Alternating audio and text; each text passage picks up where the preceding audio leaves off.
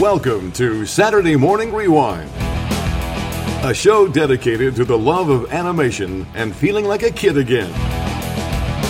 So let's go back in time to when cats defended Third Earth. Sword of omens, give me sight beyond sight. A masked duck protected the streets of St. Canard. I am the terror that flaps in the night. And knowing was half the battle. Yo, Joe! Let's go back with Saturday Morning Rewind and your host, Tim Nidell.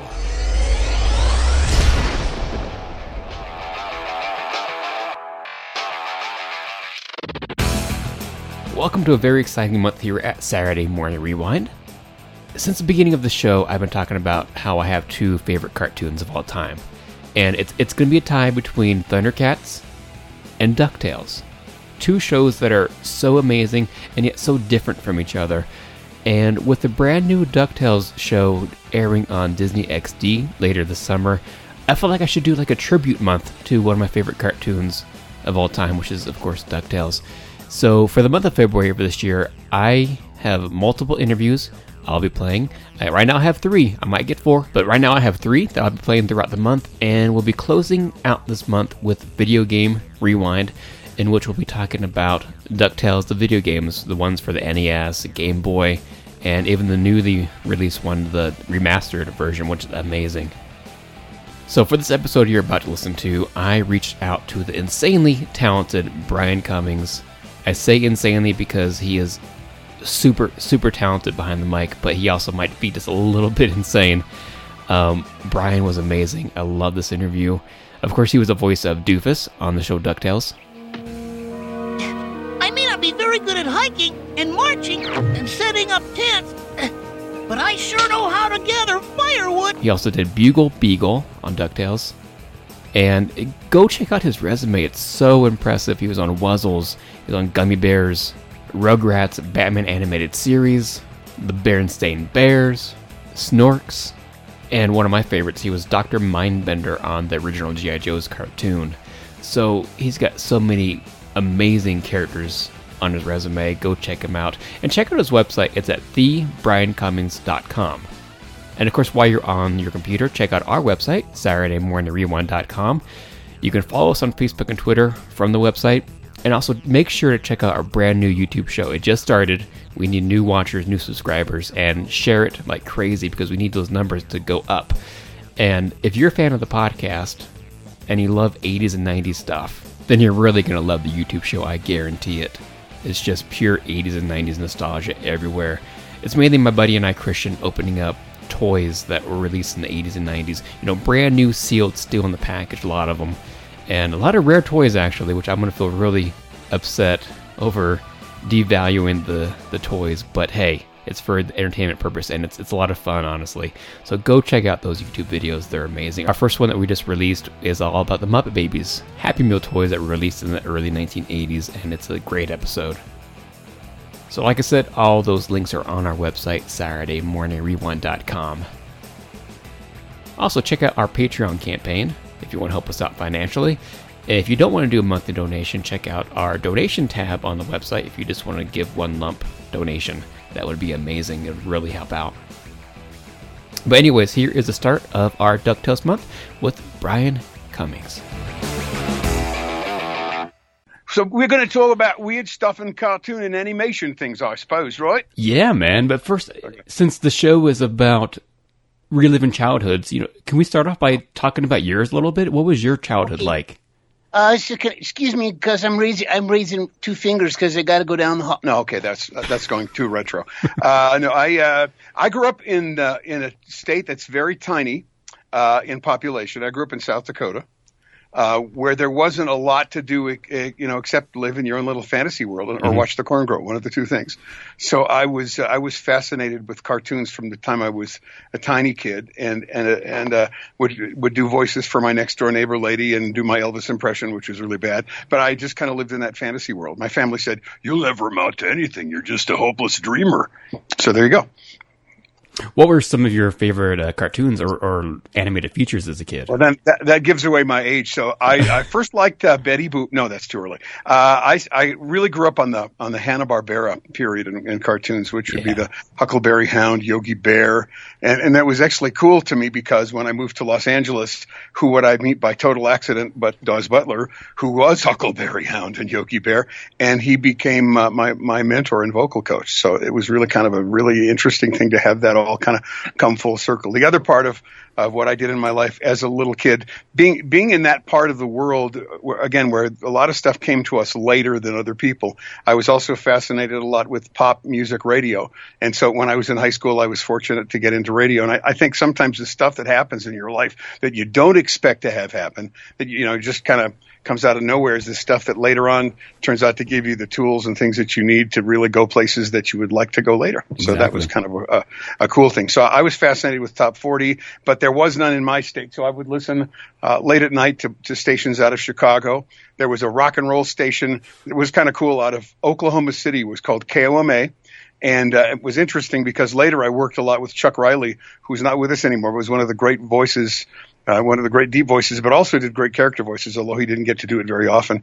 And Chuck Riley was one of the jocks I listened to when I was in high school in Oklahoma City, and then later worked with when I came to Los Angeles as a big guy.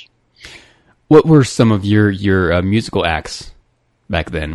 So, okay, I actually, again, this tells how old I am. I was actually watching TV in my grandpa's house, and they went to a nightclub. Was it the Rats? No, that was in Germany. Went to a nightclub in England and first showed this band called the Rolling Stones. Oh my goodness! Keith Richards. And people looked at them and said, "Those guys are really unkept and wild and crazy guys. There's no future for those guys." And then so shortly after that, I was like swept away in the British invasion. And again, in high school, the local radio station advertised for a kid to work part-time. And I think because I was still in high school, somebody thought he's not very good, but if he goes to college here, we don't have to hire a part-time kid for 6 years instead of every 4. So I got the gig, but the station was such a small market station. Like we would play string music in the morning and MOR music at night. And they thought pop music was like getting instrumental versions of the songs that people listened to. So it was not really rewarding as far as what we played, but it was rewarding in that I learned skills.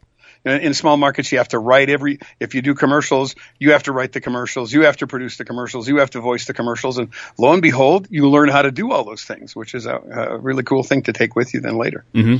Let's go back to Dawes Butler for a quick second here. Yeah. You were his very first student, is that right? Yeah, I wasn't supposed to be, actually. There was a production guy in Los Angeles who was a very well-known producer whose girlfriend wanted to study, and Dawes had been very good friends with the 2 little old ladies that played the women who on the old on the old Waltons show, the 2 women who produced their own booze and kind of bootlegged it to everybody else. One of those ladies was a fabulously finely trained classical actress, and she taught people. And I worked at a radio syndication place. It was the only job I could get through somebody I'd met from Nashville, which was the place I'd worked before I'd moved to Los Angeles. And so Dawes had been thinking of teaching, and he came in to do a show that my syndication company produced. And while he was there, we did some interviews with him and did some things that I later produced for breaks and for Christmas specials and stuff on the air. And after we were done with the situation, I went up to Dawes Butler and swallowed my fears and said, "Would you ever teach him like what I'd love to talk?" And he kind of like understood something through the mumbles. And so he said, "Well, send me a tape." And I sent him a tape that was very long and probably mediocre, but he took me on. And he was, and I was broke. I was new in town. So he was supposed to basically teach Alan Barsman's lady friend at the time. This is 80 million years ago. I think there were still animals that were getting feet as they crawled out of the water. But so I showed up and she never did. Huh. And basically Dawes said, "We'll charge you, we'll split the fee and you can pay half and she'll pay half." And since she never showed up, I just paid half. And there was even a period when I was first married and was even more broke that I was like on scholarship for about a year. And then gradually, Dawes had other people kind of join us, and we grew from just being a couple of people to about 10 people. And most of those people have worked much or are still working. People like Neil Ross, who was I worked together on G.I. Joe with, and who I've worked on projects with over the years, and actually even came to one of my workshops, so he was overqualified. But it kind of began a dynasty. Corey Burton was in that class, who's a legend and an amazing voice guy. Yes. So it was a lovely experience all the way around. So when was the last time you saw Dawes before he passed away? Oh dear. We did a surprise party for Dawes. It was actually kind of really cool. It was when Stan Freberg was still alive. We did a surprise party for Dawes. We invited Stan Freberg because in Los Angeles history, Dawes and Stan had done a number of comedy projects together and were kind of locally famous. The animated version, they cast other people, but the original Beanie and Cecil television show, which most people won't remember, was Dawes Butler and Stan Freberg. And Dawes was this little dude, so his wife made some great big huge like platform shoes, the first ones as far as we know, that Dawes would walk around backstage, and they did this on live television. And he would play Beanie, and Cecil, the C6 Sea Serpent, was played by Stan Freberg. And they were together. So we had this big surprise party for Dawes. It was the last time I was at Dawes Place, and they said Stan was the kind of creative, genius-y, wacky kind of guy that they said Stan might be there a week early or 2 weeks late. You never know because Stan is kind of unpredictable. And Stan showed up. And they spent like 2 hours like reminiscing. It was almost as though they both left the studio the day before, and they were just talking about their week. It was fabulous, and they were both amazing, and their ad-libs were phenomenal. It was a marvelous evening. Then we also called Paul Frees, who's gone now as well, who was a great voiceover actor, and who had worked with them on the Rocky and Bullwinkle projects. So Paul got on the phone. So we had all sorts of crazy fun times. It was an awesome experience. Wow. I mean, I'm getting goosebumps right now. To be a fly on the wall in that room right then would have been amazing. Yeah. Well, and again, Dawes was not just a brilliant guy. I'll tell you, the first thing that Dawes ever did for me, Dawes was probably 60 when I first went to study with him. And to give me an idea of the levels of a character, I still use it in classes, and so I'll be glad to share it. He did for me the voice of a Southern boy. Southern being because his family background was in the Carolinas. His wife, I think his wife was from the Carolinas, but I know maybe Dawes was from Chicago. I get all mixed up. I'm getting old and forgetful. Dawes really had a love of where Murtis came from. And anyway, this Southern retarded boy, and he's ad-libbing this now off the top of his head. Southern retarded boy comes into his sister, so he's got this thick accent, and he has some trouble getting clarity of thoughts, and so he's got the kind of a mind of a much younger kid than he is. And the first thing he does is he tells his sister about how they were at a dance the night before. They'd gone to town. They live on a farm, and that her boyfriend had let him play the drums at the dance because their boyfriend was really kind to him. And what he's really trying to do is to tell his sister that her boyfriend came out to visit them in the farm, took a shortcut through the pasture, and has been gored by the bull in the pasture and is lying there bleeding in the pasture. So this kid is like trying to tell his sister to help the guy, but he can't get the idea out with clarity. And so the next thing he did, the great lesson that Dawes taught me is, I've got the 60-year-old man playing the youth, playing the childishness, playing the retardation, and the accent. So we've got those 4 levels. Now he tries to tell his sister to save her boyfriend. So the deal is that Dawes' character wants to cry, but if he cries, then he can't get out what he needs to tell her. So what he taught me is that all those levels are really good, but also what he taught me was that it's much more powerful to want to cry and not be able to cry than it is to just bawl your eyes out. There's much more power in those conflicting emotions when they fight each other. It was eerie. And when you talked about chills, that still to this day gives me chills when I saw this man create this in front of my eyes. Wow. The whole scenario, the script from beginning to end, it was phenomenal. It was a great moment. That's insane. Wow. Yeah. Pretty cool.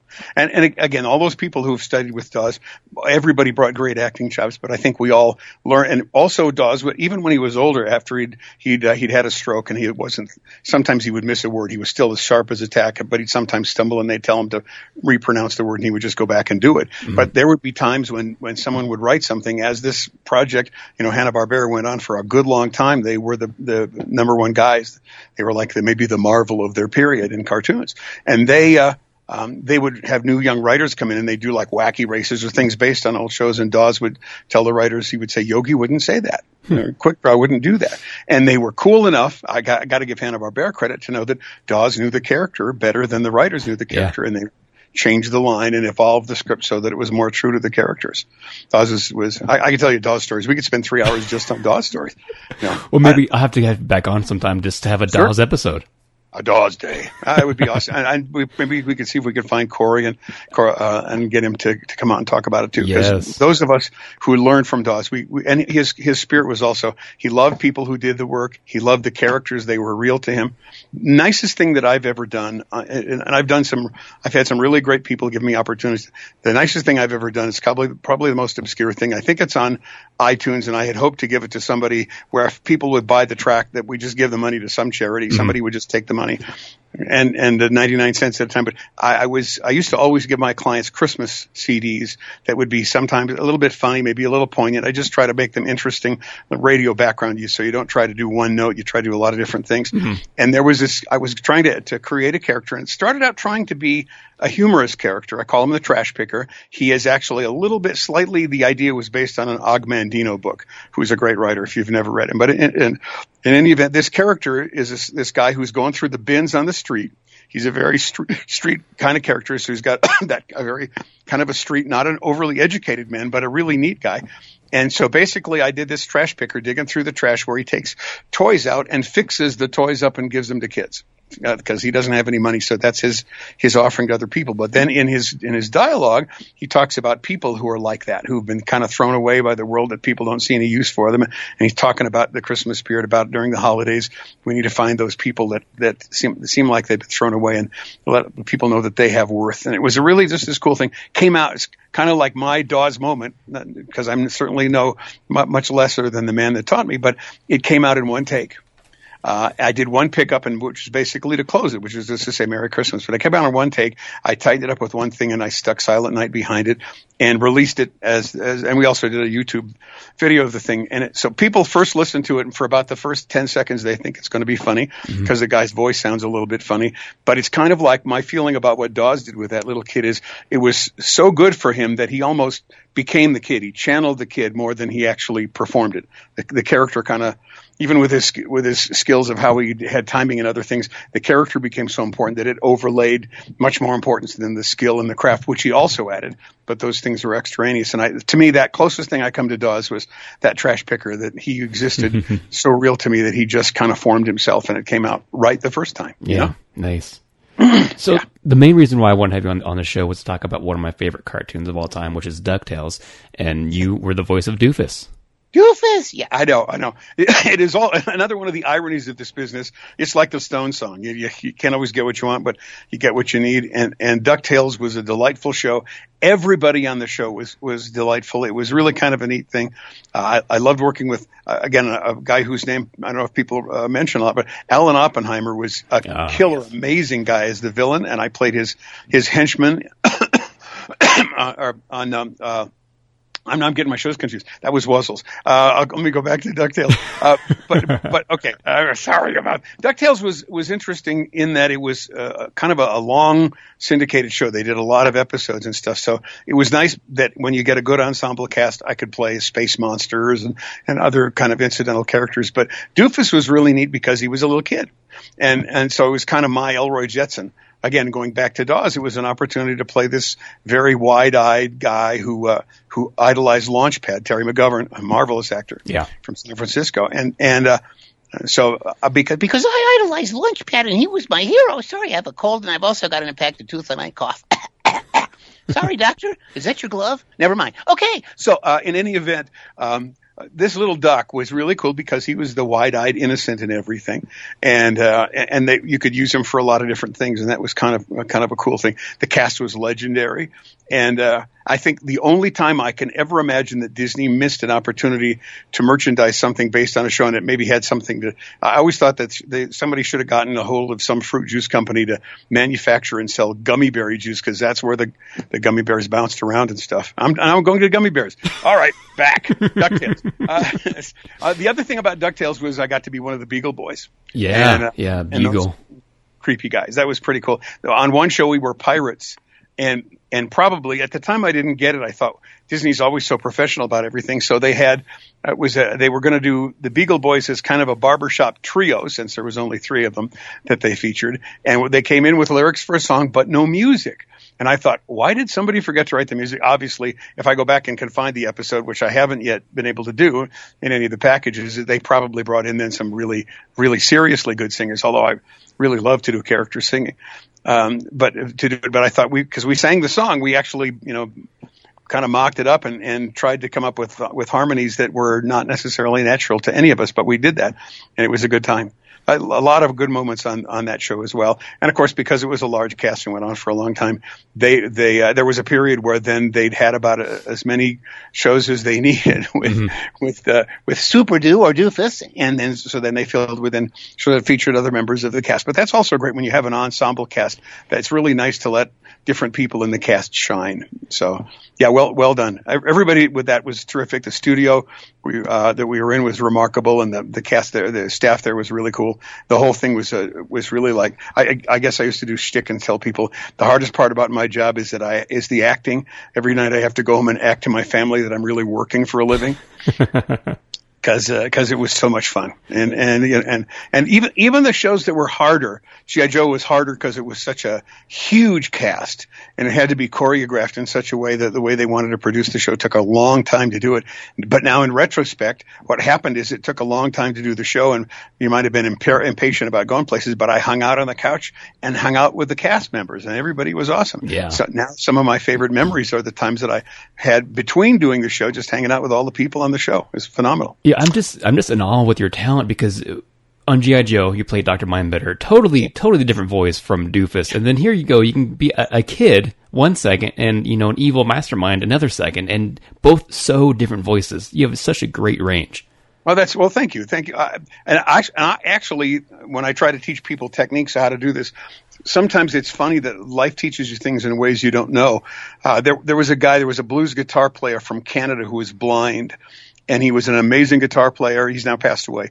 Only recently, he passed away young, so I'm not sure what happened. But he because he was blind, he laid his guitar, regular guitar, on his lap and played it almost like a steel guitar. But he was really still phenomenal in playing. And I always find that when I was in high school, there was a drummer who was a jazz drummer named Joe Morello, who was the first guy to do a one-handed press roll. With a musician can say that's hard to do and do well. He was also, and he looked like a middle-aged insurance salesman. His glasses were really, really thick, about as thick as the glass blocks on my studio wall.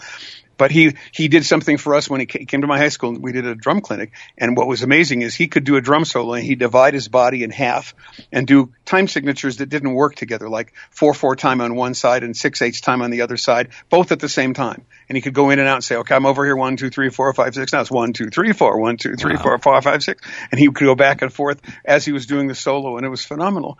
I like people who do things like that because they don't necessarily always reinvent what they do, but they change what we do.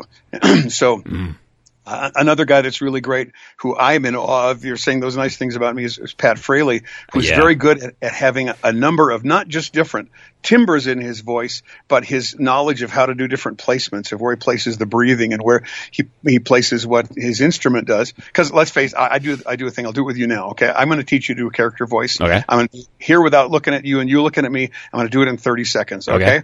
So all you have to do is take your hand, and you're going to take the side of your mouth, fold it off to the side a little bit, and on that same side, don't do this too extremely, or you'll bite yourself badly, and then I'll be in trouble. Stick your tongue between your teeth on the far side of your mouth where you're holding your cheek, and then try to talk. If you want to put a little New York accent, you can, but otherwise it still sounds really stupid. It's a character voice. Okay. There was a famous comedian named Dayton Allen, and his whole running gag was he'd look at the camera and do that, stick his tongue and go, "Why not?" And it was his whole career. If you can talk with your tongue between your teeth, you got the character. So so some of it's physical engineering, and then the other part is like, trying to relate to and feel like the character. But you can start with one of those things that's neat is you can take something that's a physical affectation and it'll kind of make you feel like the character that you're trying to be. So the start of your character is you've got two elements of the character just by doing something physically that you can kind of get into and start to feel, and that kind of then drives part of the character. So there are easy ways and hard ways to do the thing. Hardest thing is to try to mimic somebody, because you know, even doing this for many, many years, there are days when, because of those eustachian tubes, it sounds different inside my head than it sounds outside my head. And when I listen, but the other part of it is it's like the old what's the old poem there? Is it Rudyard Kipling that did the blind men and the elephant, who described different parts of the elephant, and they've decided what it looks like, and one says, "Oh, I think it's much like a snake," and the other says, "Oh no, it's much like a tree," because one's grabbing its leg and the other one grabs the trunk. So and it's the same thing. People look at your kid and say, "Looks just like her dad." Yeah. No, it's just like her mom. It's because one person notices different features over the other. And same thing with voices. You can do something that you think is spot on, and somebody else might hear a different element of that voice. And so I've done voices that I think are kind of mediocre, that when they want an exact match, that don't sound to me like the original guy, but they loved. Again, be it based upon what they wanted to hear, what they wanted to see. So, and there are times I walk out going, "I nailed that," and then people go, "Nah." So it's a very subjective thing, and I think that's what makes it exciting. It makes it more interesting if you got everything and you could do everything perfectly. If you really were Dawes Butler, and I'm sure even Dawes had things that he would say were his shortcomings that people let him do that he didn't feel good about, because I think that's the nature of a performer. You're never good enough for yourself, and that's kind of what makes you good. As you keep trying, you know. I still do. What about the voice of Doofus? What did you use? What inspirations did you use to create that voice?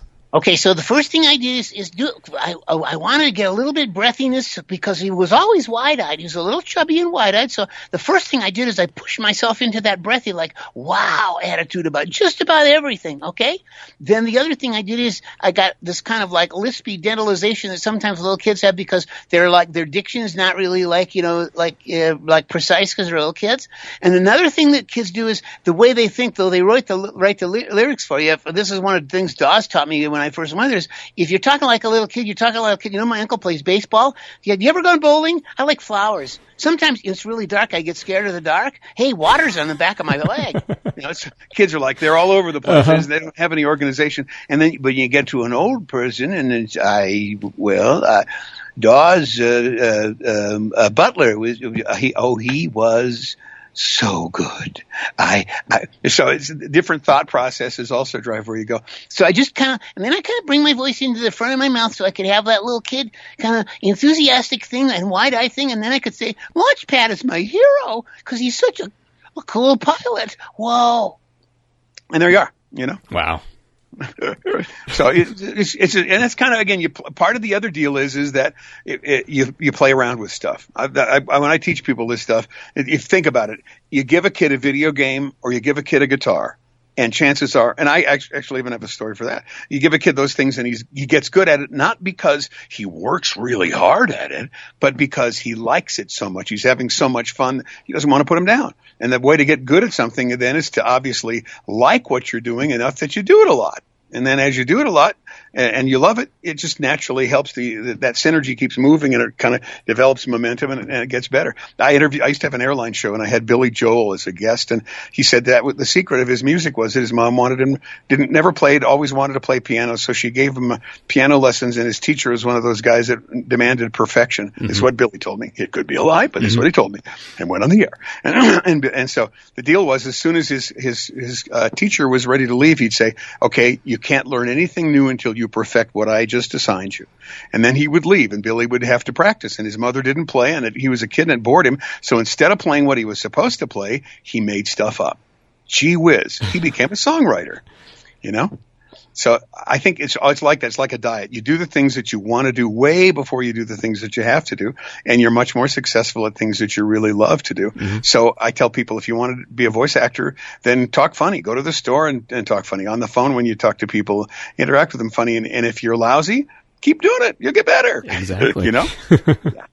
That's it. All right. So what are you up to these days? Do you have anything coming up that you wanted to talk about? Anything? I just did a whole bunch of kind of, they're not like character voice intensive fun things. I did a bunch of sports stuff, culminating with with the Baja 1000, which I was kind of like the sports commentator. The great thing about being a character guy who does straight voices is my straight voice is almost like a character thing to me as well. So I have different straight guys that I perform as myself, and people go, "Oh, you have this variety." And the fact is that I'm still a kid, just an older kid, and I still get bored with stuff. So I still like to do different versions, even of straight voices. They are also characters. You trade things. Same thing with a believable straight voice is the same thing as a believable character. You just playing to a different audience with a different appeal. So that was the most recent thing I've done. I'm going to be back this year. I was just trying to actually get a famous guy that I know to join us, but I did about half a dozen different things at Comic-Con in Denver last year. They haven't extended the official thing, but the guys called me and said it's pretty much understood that I will probably be invited back. Nice. And Denver, being far away from San Diego, I know they got like 170,000 there, but Denver last year did between 110 and 115,000 people in little old Denver. So that will be fun. I've done so I'm doing more live stuff with different people. I did a couple of pilot things with people and guested on a couple of Disney projects. I'm not in LA full time anymore, so I actually have a home in Denver as well. I go back and forth between Denver and LA. And this year I've been more in Denver than LA. Okay. And I teach stuff. I'm also on my website. I did some kind of blues oriented music. So we did like 4.5 CDs, which ended up as a best of and a more recent CD. And I'm about halfway through a new one that I hope to get done by the end of 2017. I need to get going. That I've also upgraded my recording stuff, and I'm waiting for some improvements there before I continue onward. What else?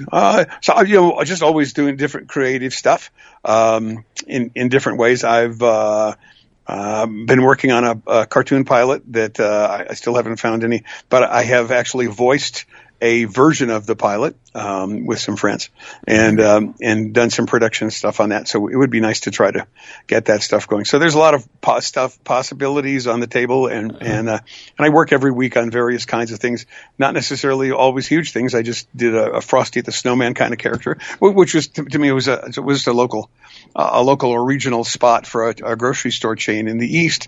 But what was nice for that was, again, for the audition process, I did kind of almost like the Doofus. I did kind of a young, which would be in the same area as Frozen. So I did kind of a young, earnest character. Then I did kind of a Jackie Vernon, kind of like a city guy who played Frosty the Snowman in one of those Rankin Bass cartoon TV shows they trot out every year. And then I did kind of a John Goodman, he kind of almost if Santa Claus were the snowman kind of guy. And so then we did the final spot, and they picked the kind of young guy. Maybe I put a little Steve Buscemi lisp in him, just a teeny bit of it.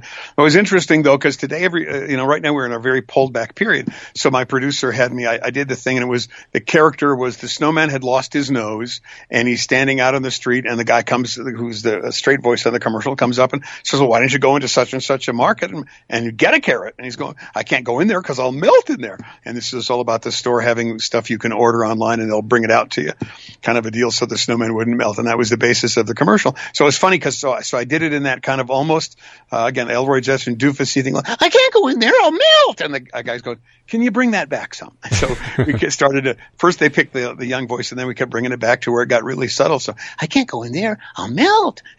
So that's another part of what we do, is that this is a deal where whatever you do. Doofus was fun to do, and Doofus was great. Dr. Mindbender was terrific to do, and our fans are still, 20 years later, still having conventions, and that's awesome as well. But it's also, you're part of a team. If you don't have a great script that's written by a great script writer, and you have a director who knows how you're going to interact with other characters. It's kind of like Mark Evanier, who does the Garfield stuff, and it's been a long time since I did a Garfield, but the last time I worked for Mark, when he told me how to do the line, I kind of asked him, why do I deliver the line that way? And Mark said, because I not only am directing you, but I also am connected with a script. And he said, I know the visual gag that goes with the line that you're giving. So if you do the line the way I tell you to do, the visual gag will work better. Enough said. So I said, what makes you really great in this thing has always been the fact that, like, Paul McCartney and John Lennon were, like Keith Richards and Mick Jagger. Have you heard they have a new blues album out, recorded live in the studio? That's phenomenal. No, really. Pretty amazing. But okay, but the deal is that collaboration is the secret of all the stuff, is enjoying what you do and then working with other creative people, which makes you better. You can't be in a cast with Jim Cummings without being improved by the process of just working with Jim Cummings. Same thing, Mark Hamill. We did a cartoon show for the Third World, and we played archaeologist grandfathers, and we were kind of small parts. But the process of working together with Mark made it better, made my job better. Hopefully I affected him as well. But it's great when you work with creative people. It's like being in a band. Mm-hmm. If you're hanging out with Joe Bonamassa and you can't play as good as Joe, you play with him for a while, you'll get better because your performance will come up. Oh, all right, Brian. Thank you so much for coming on. I had a blast talking about DuckTales and everything else with you. I could do this for years. Is there anything else? Okay. Okay. You've been listening to Saturday Morning Rewind. That was backwards. Now here's forward. You've been listening to Saturday Morning Rewind. Now don't go away. We got more. Thanks for listening to Saturday Morning Rewind. Please check them out on Facebook and Twitter. And that's all, folks.